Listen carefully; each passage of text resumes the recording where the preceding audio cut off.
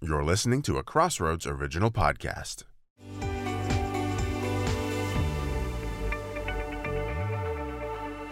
When you hear the words, "the fear of the Lord is the beginning of wisdom," what kind of thoughts does that conjure up? If you're like me, and probably the majority of people, even those that have followed Jesus for a long time, it might make you feel like God desires for us to be scared of him, fearful of him in an unhealthy way, perhaps in an earthly or human context that we would perceive fear. Well, my guest today, John Bevere, in his latest book, The Awe of God, The Astounding Way a Healthy Fear of God Transforms Your Life, says, the fear of the Lord is a continual flow of life. Now, that's a completely new perspective on fear. It sounds more like awe. It sounds more like respect. It sounds more like reverence and the life that comes when we have those things in check with God, our Creator. I mean, after all, I can be honest, my own journey, my faith journey, there have been times in my life where I have perhaps just treated God like my genie in a bottle, or he was just sort of there as my, first call when I'm really in trouble, or even sometimes maybe my last call, but not necessarily always revering him or putting him in his rightful place, and that is the place of awe and respect and healthy fear, because he is God Almighty, creator of heaven and earth. Such an amazing conversation with my friend John, and I don't necessarily want to take anything more from our conversation because it's pretty lengthy, and John has some great insights for us today, and I think maybe we'll just go to that right now. So here's my wonderful friend John Bevere, best-selling author and speaker, with his book, The Awe of God.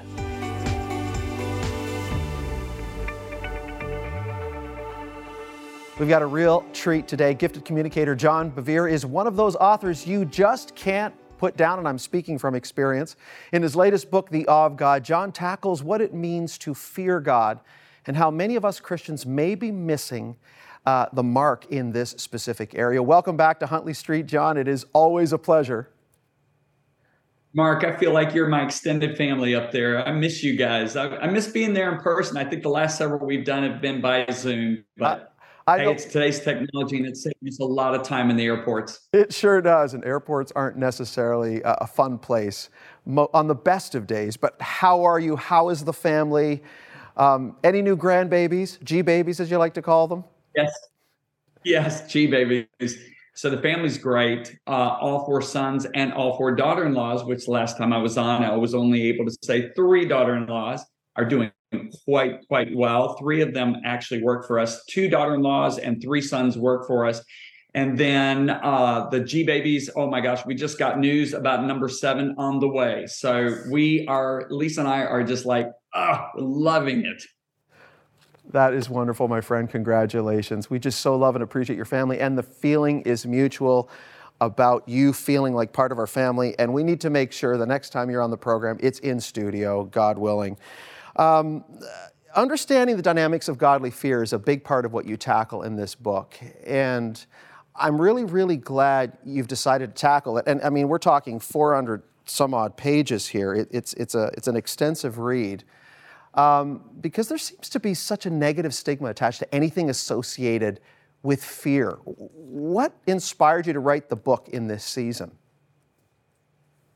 Well, first of all, there's 40 distinct benefits that I've found in walking in the holy fear of God. The number one benefit is an intimate relationship with God.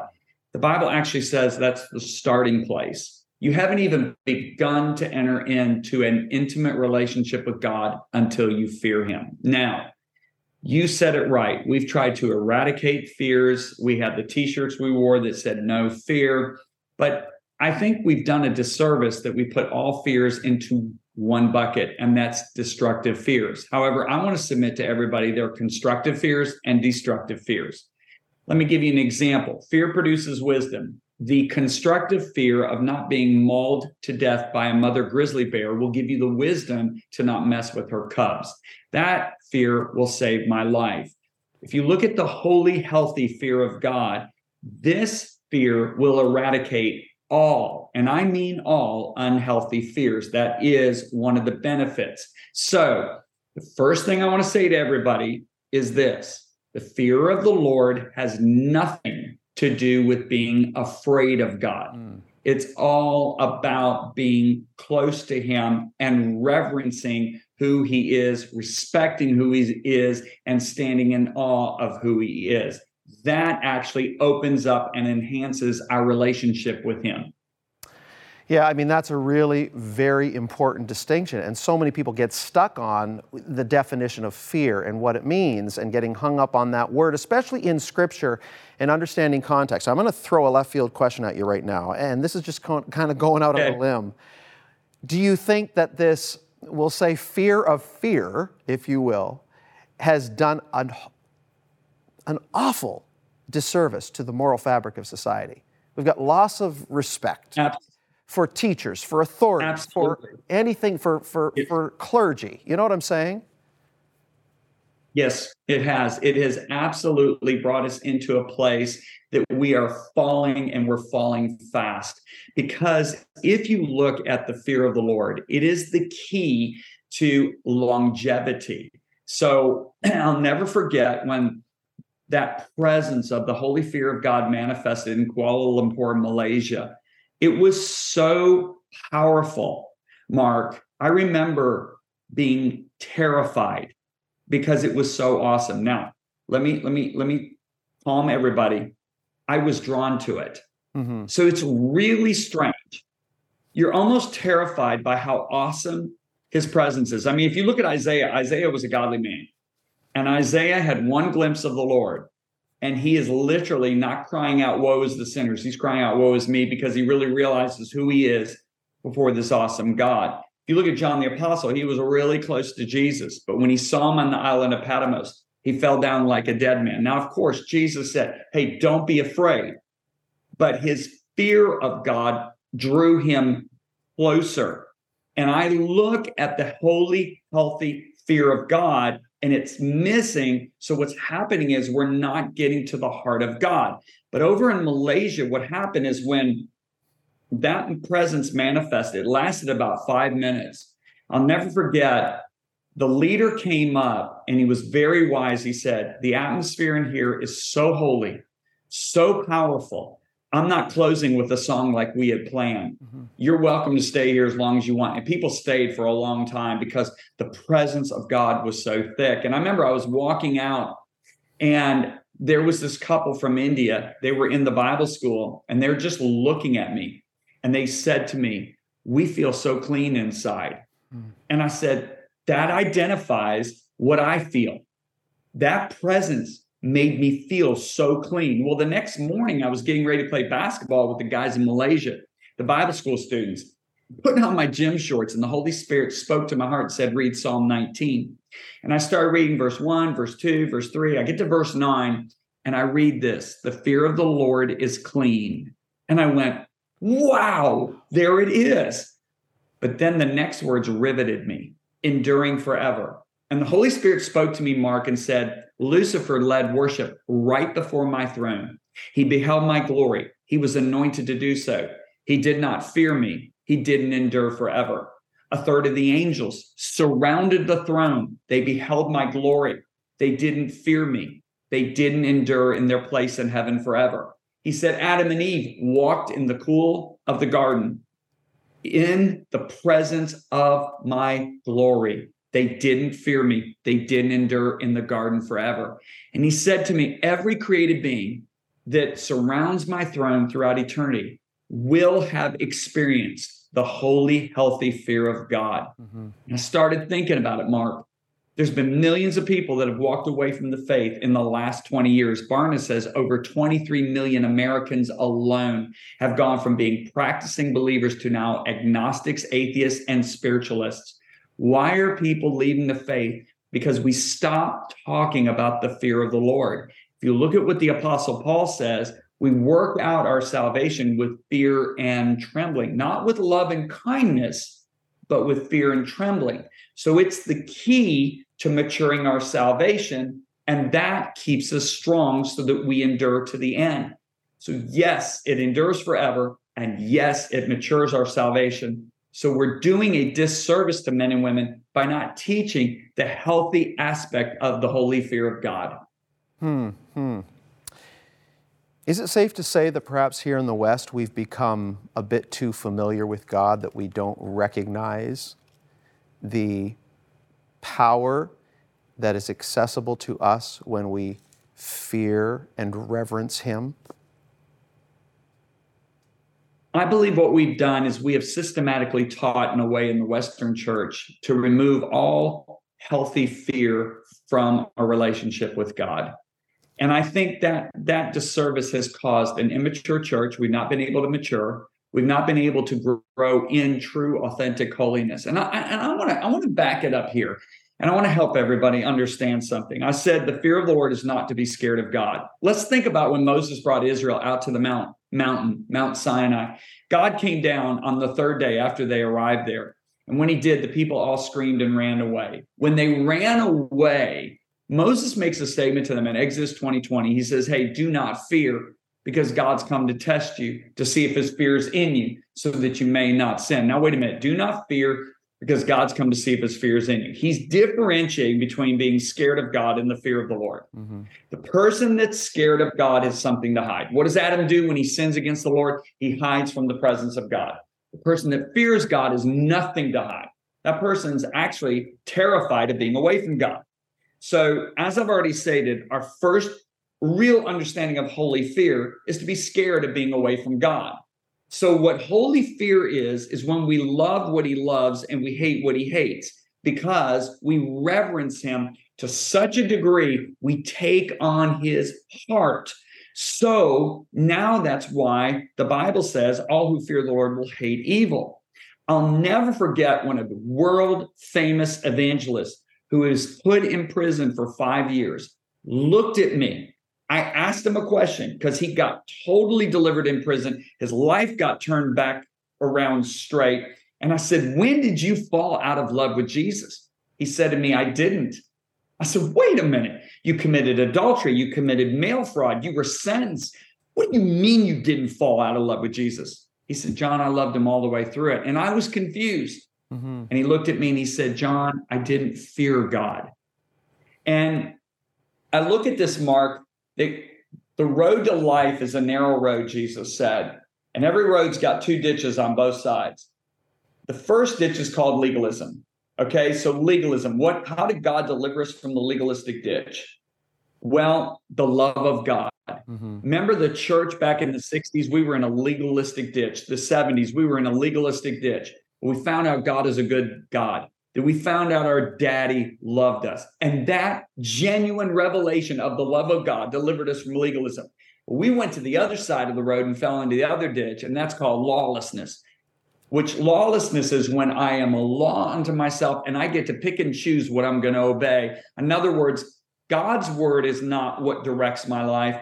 I pick what aspects I like of the word of God, and the ones I don't like, I ignore. That's lawlessness. And the Bible says that is the very definition of sin. I mean, Adam didn't jump in bed with a prostitute in the garden. He disobeyed because he thought it was better for him to eat from the tree of the knowledge of good and evil when God said it's harmful for you. So that lawless behavior led to the downfall. It's lawlessness that leads to any person's downfall. And what the fear of God does is it delivers us and keeps us from entering into a lawless state. In other words, where we kind of say, God, step aside. I know what's better for my life than you do. Right. And that's a really big risk as a believer to put yourself in that position. Proverbs 9 and 10 tells us the fear of the Lord is the beginning of wisdom. And you're saying that there's this beautiful life, and you unpack this beautifully in the book. And there's so many references to a holy fear of God in a context that it makes sense. It totally connects the dots, if you will. But you just talk about this beautiful life that's awaiting those of us that understands what it means to fear him. Yes. If you look at Proverbs, I think it's 14:33, it says, the fear of the Lord is a fountain of life to turn one away from the traps of death. Oh my goodness, that's remarkable when you think about it. Okay, fountain. We say the fear of the Lord is the beginning of wisdom. In other words, you haven't even begun to enter into wisdom that will last forever until you fear God. But I love how it says it's a fountain of life. Now, the word fountain in the Hebrew means a continual flowing source. So here's God's promise that when we walk in the healthy fear of God, we will have a continual flow of the counsel of wisdom that will turn us away from the traps of death. And I think one of the greatest examples of this is King Abimelech. If you look at King Abimelech, and he's a guy that has no relationship with God, but he fears God. Now, everybody's probably thinking, wait a minute, how can you fear God and have no relationship with him? Well, I'll give you an example in the New Testament. Cornelius. Cornelius is a Roman centurion, but the Bible says he was devout. And and that word devout means he feared God. His fear of God ends up causing an angel to come and appear to him and say, hey, I can't tell you how to get saved. I can't tell you how to get a relationship with God. Go down to this guy's house named Simon the Tanner in Joppa. Ask for this guy named Peter, and he'll tell you how to get saved. So there's an example of somebody who has a fear of God, a healthy fear of God, but has no relationship with God. Well, if you look at Abimelech, he is king of Gerar, and Abraham and Sarah come into his country in Genesis 20. And Abraham looks at his wife and says, you're far too gorgeous for me to present to you as my wife. And this is a godless nation. He perceives it as a godless nation. He says, I'm going to say you're my sister. So he brings her in. He introduces Sarah as his sister. Well, Abimelech goes, wow, this woman's gorgeous, brings her into his harem. Well, God comes to him in a dream and says, you are a dead man because the woman you have is another man's wife.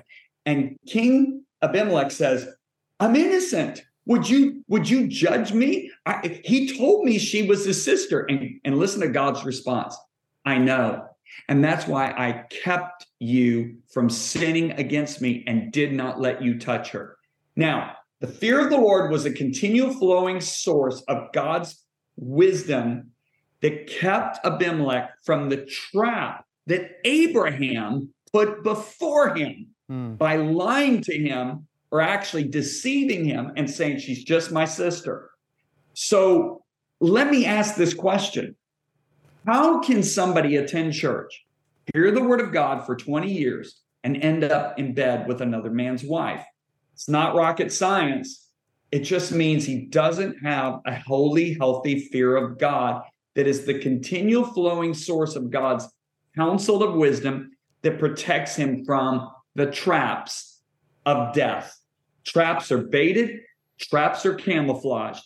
Death is always baited and camouflaged, but the fear of the Lord, this is why the Bible says, by the fear of the Lord, Proverbs 16:8, one departs from evil. It's that continual flowing source of God's wisdom, Mark. And I want to see everybody in the body of Christ walking in this. Yeah, there's such a level of intimacy, and you talk a lot about that in this book. And for our viewers that are just catching in, dropping in on our conversation right now, it's your latest book, The Awe of God, The Astounding Way a Healthy Fear of God Transforms Your Life. John, in our closing minutes together here, you share this story about preaching an event in Brazil. It was a large crusade event over 20 years ago. I mean, God's been impressing this on your heart for years. Tell us about what happened in that service that opened your eyes to this very truth, because I think it's a remarkable example of what you really cover in this book. So I'd flown down to Brazil. It was the first time I was ever asked to speak in this nation. It was the national conference. I was so excited. They put me in, they walked me into the arena and put me on the platform, and the glaring evidence of the absence of God's presence is the first thing that hit me. I thought, wow, this arena is jam-packed. There's not a seat open. The worship team is unreal. Why isn't God's presence here? Because this is a believers' conference. And I'll never forget closing my eyes saying, Lord, where's your presence? And when I opened my eyes, I saw something I didn't see before. People were standing there with their arms crossed, looking around. They had their hands in their pocket, looking down. They're walking in and out of the arena, getting concessions. They're walking over to their friends, high-fiving. Hey, man, what's going on? I thought, wow, this will change. Well, it didn't. They go through the whole worship set. And now because there's no music, I can hear the mutter of people visiting with one another in this big arena. Mm-hmm. And I'm like, is this really happening? And the Holy Spirit spoke to me and said, son, you have to address this. I was like, how do I even get their attention? So when they introduced me, Mark, what I did is I walked up to the podium and I didn't say a word.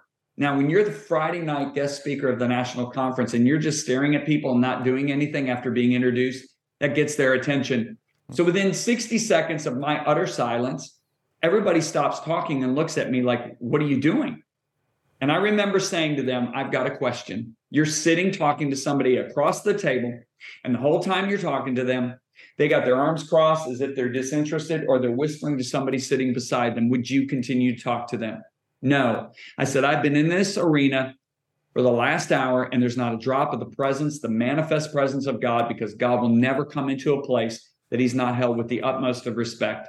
I said, if the president of your nation would have walked in here tonight, you would have given him 10 times the respect you did the Holy Spirit. I said, if Pele, your greatest soccer player in the history of Brazil, would have walked on this platform, you would have been on the edge of your seats anticipating every word. You've given no respect to the Spirit of God. And I remember preaching to them for 75 minutes on the fear of the Lord. At the end, I said, every person in here, you say you're born again, you say you're a Christian, but you lack the fear of God and you're willing to repent, stand to your feet. 3/4 of the arena stands up. As soon as they did, Mark, the presence of God filled the arena. I thought, oh, how wonderful. I prayed with them. They prayed the prayer of repentance. There was a lull in his presence, and the Holy Spirit said, I'm coming one more time.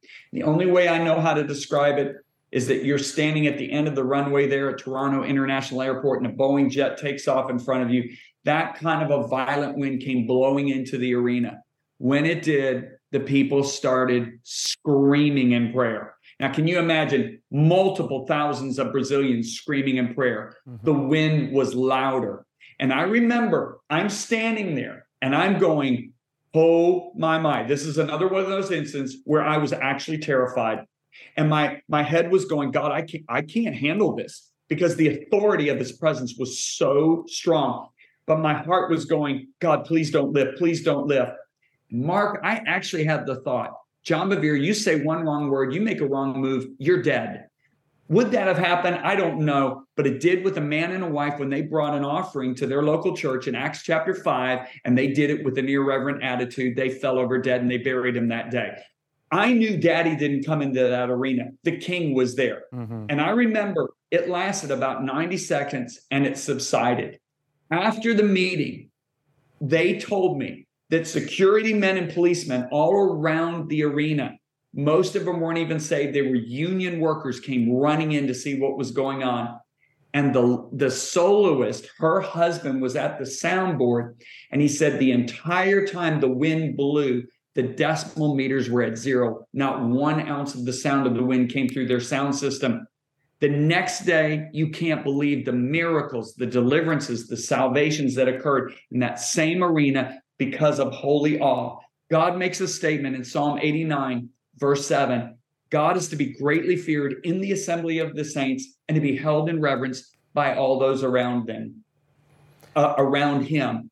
That's when I discovered the way to get into the presence of God is come with a heart of reverential fear. And let me tell you, we heard about that situation for 20 years afterwards. I remember 2016 going down to Goiânia, Brazil. We were in Brasilia. This is a different city. And that I was going to speak to 12,000 pastors and leaders again on a Friday night. And the first pastor that met me said, I was in the meeting 20 years ago.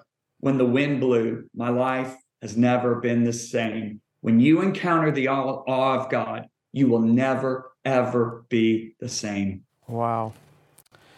Folks, it's John Bevere. We are just talking about his latest book, The Awe of God. You certainly want to go out and get your hands on a copy of this. What I'm especially excited about with this book and the timing of this book, John, is we are hearing and seeing the reports of the winds of revival that are sweeping North America and different parts of the world.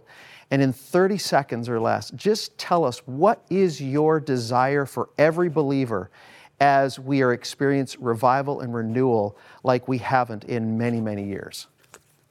Whenever a genuine outpouring comes, and the last massive outpouring of God's Spirit, where it covered the entire nation, was the Jesus Revolution. That was back in the 70s.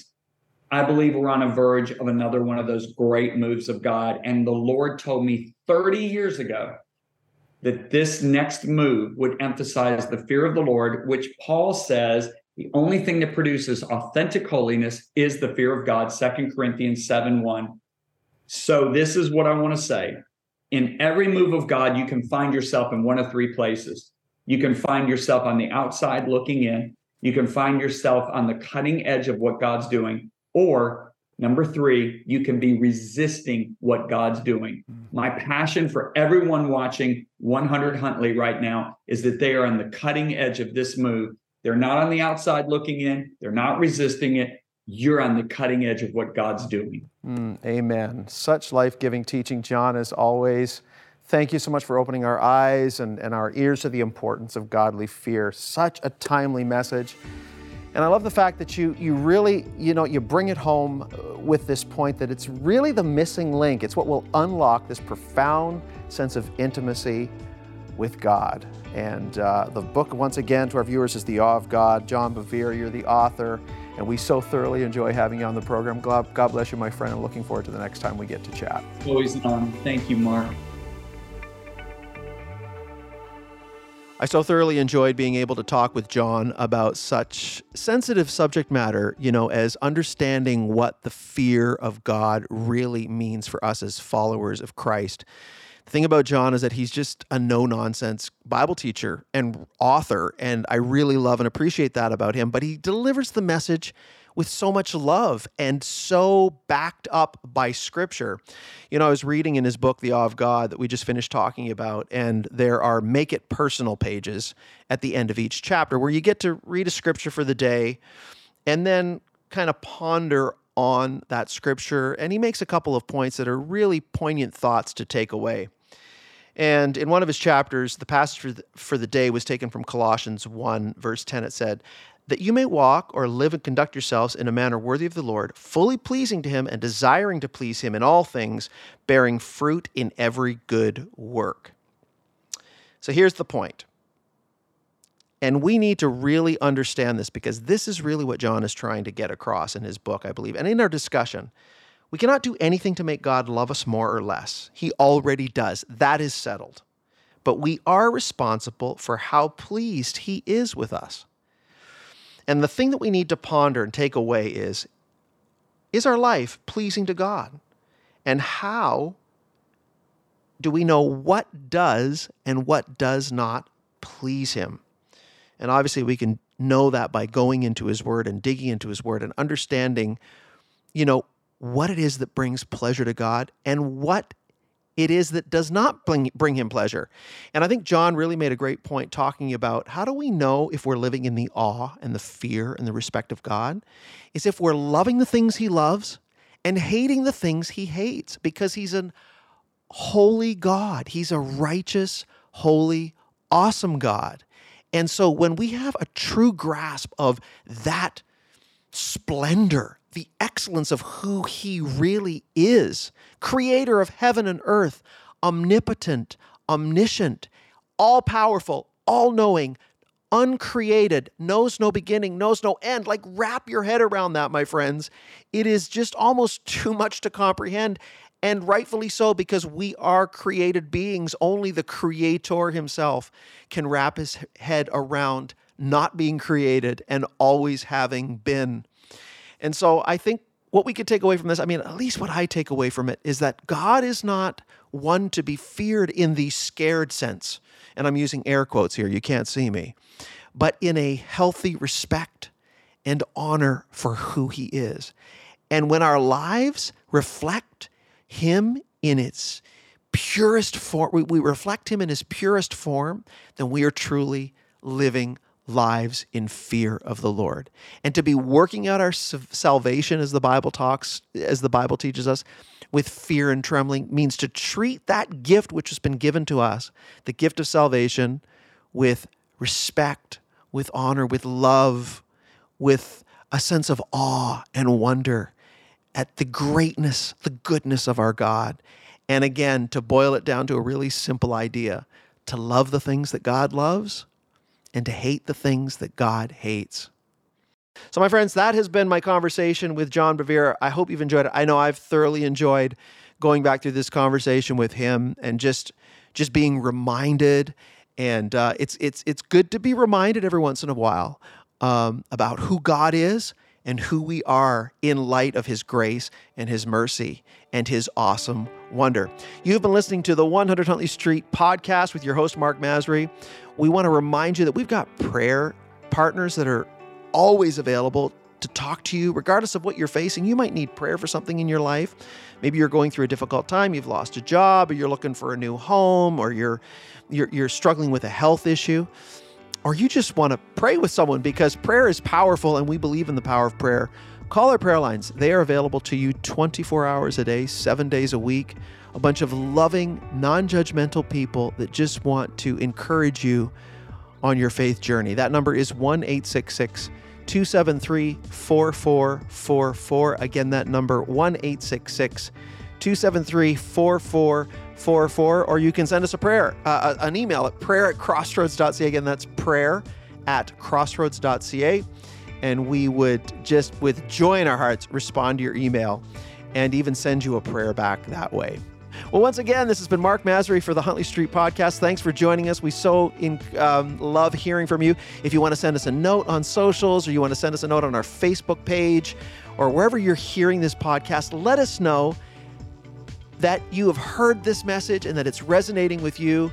And we always love reading your comments, and we're so encouraged by them. God bless you. Once again, this is Mark signing off. Until the next time, and we'll speak soon. Bye for now. Thank you for your ongoing support of Crossroads, a supporter-funded nonprofit organization and member of the Canadian Centre of Christian Charities. Thanks to faithful people like you, we are able to continue producing 100 Huntley Street. You can write to Crossroads, P.O. Box 5100, Burlington, Ontario, L7R4M2, or visit crossroads.ca to learn more about our programs.